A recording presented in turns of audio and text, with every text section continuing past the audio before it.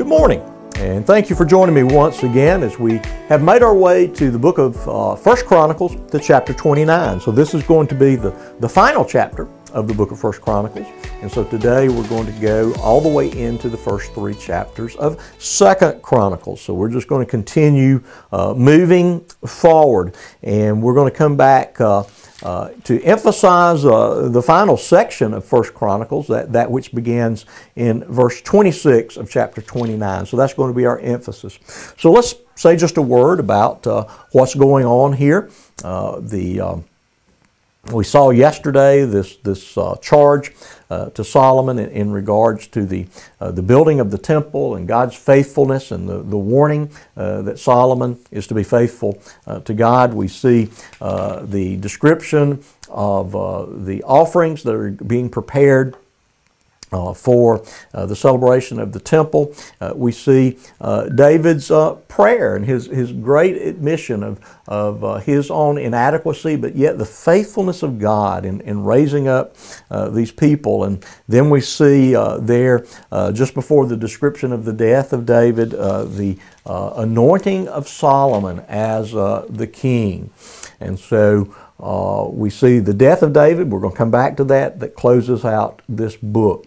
Now, 2 Chronicles begins with Solomon having been recognized and established as the king, and we're told that he prays for wisdom, and that's a very wise thing, that a leader of God's people would pray for wisdom.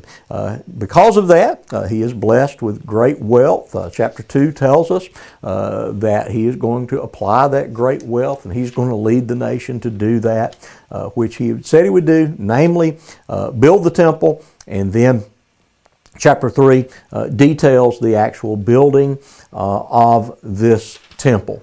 And so, as I said, we want to emphasize the final few verses of chapter 29 of 1 Chronicles that tells us of the death of David. So let's read, beginning in verse 26.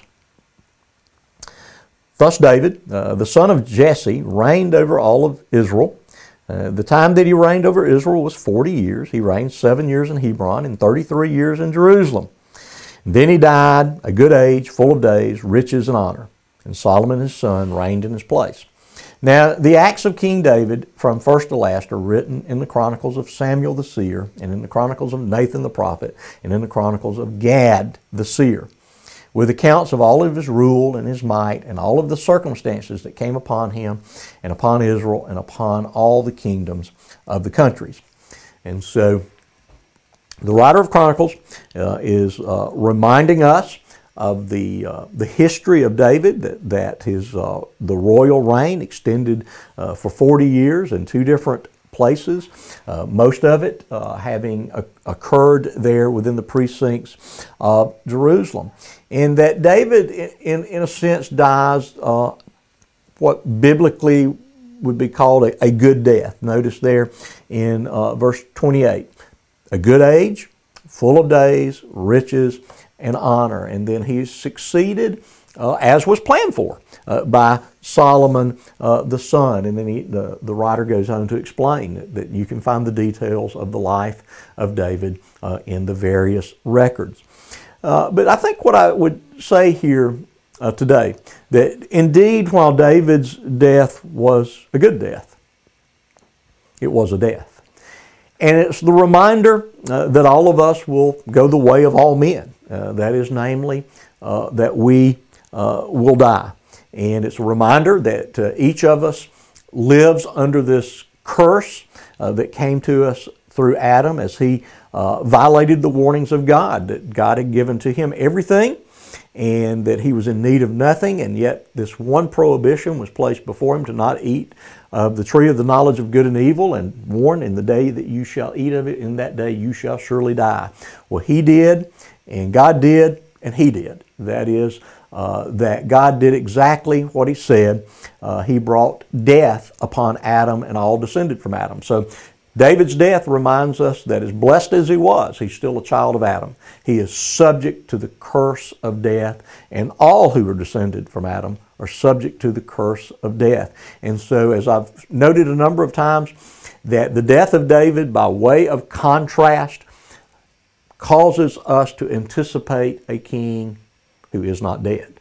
Now, Jesus died, but he died because of the curse that came into the realm, because of the rebellion of Adam. He did not die because he was, in a sense, under that curse. He never sinned, but he received in himself that curse of death to deliver us from death. And so David's death reminds us of the need of one who will defeat death for us.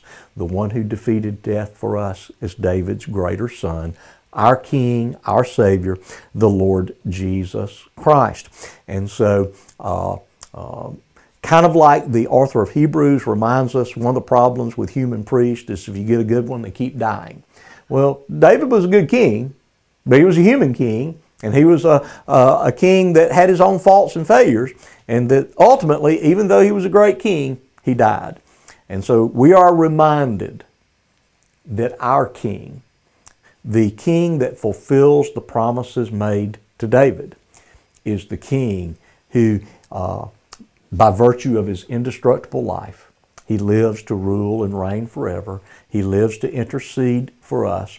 And so I'm thankful that I don't look to a king like David, but I look to a king whose name is the Lord Jesus Christ. And so the death of David reminds us of the great blessing that comes to us, the certainty that death has been defeated by David's greatest son, our Lord Jesus Christ. I pray that this is a blessing to your day, and I look forward to meeting you once again tomorrow.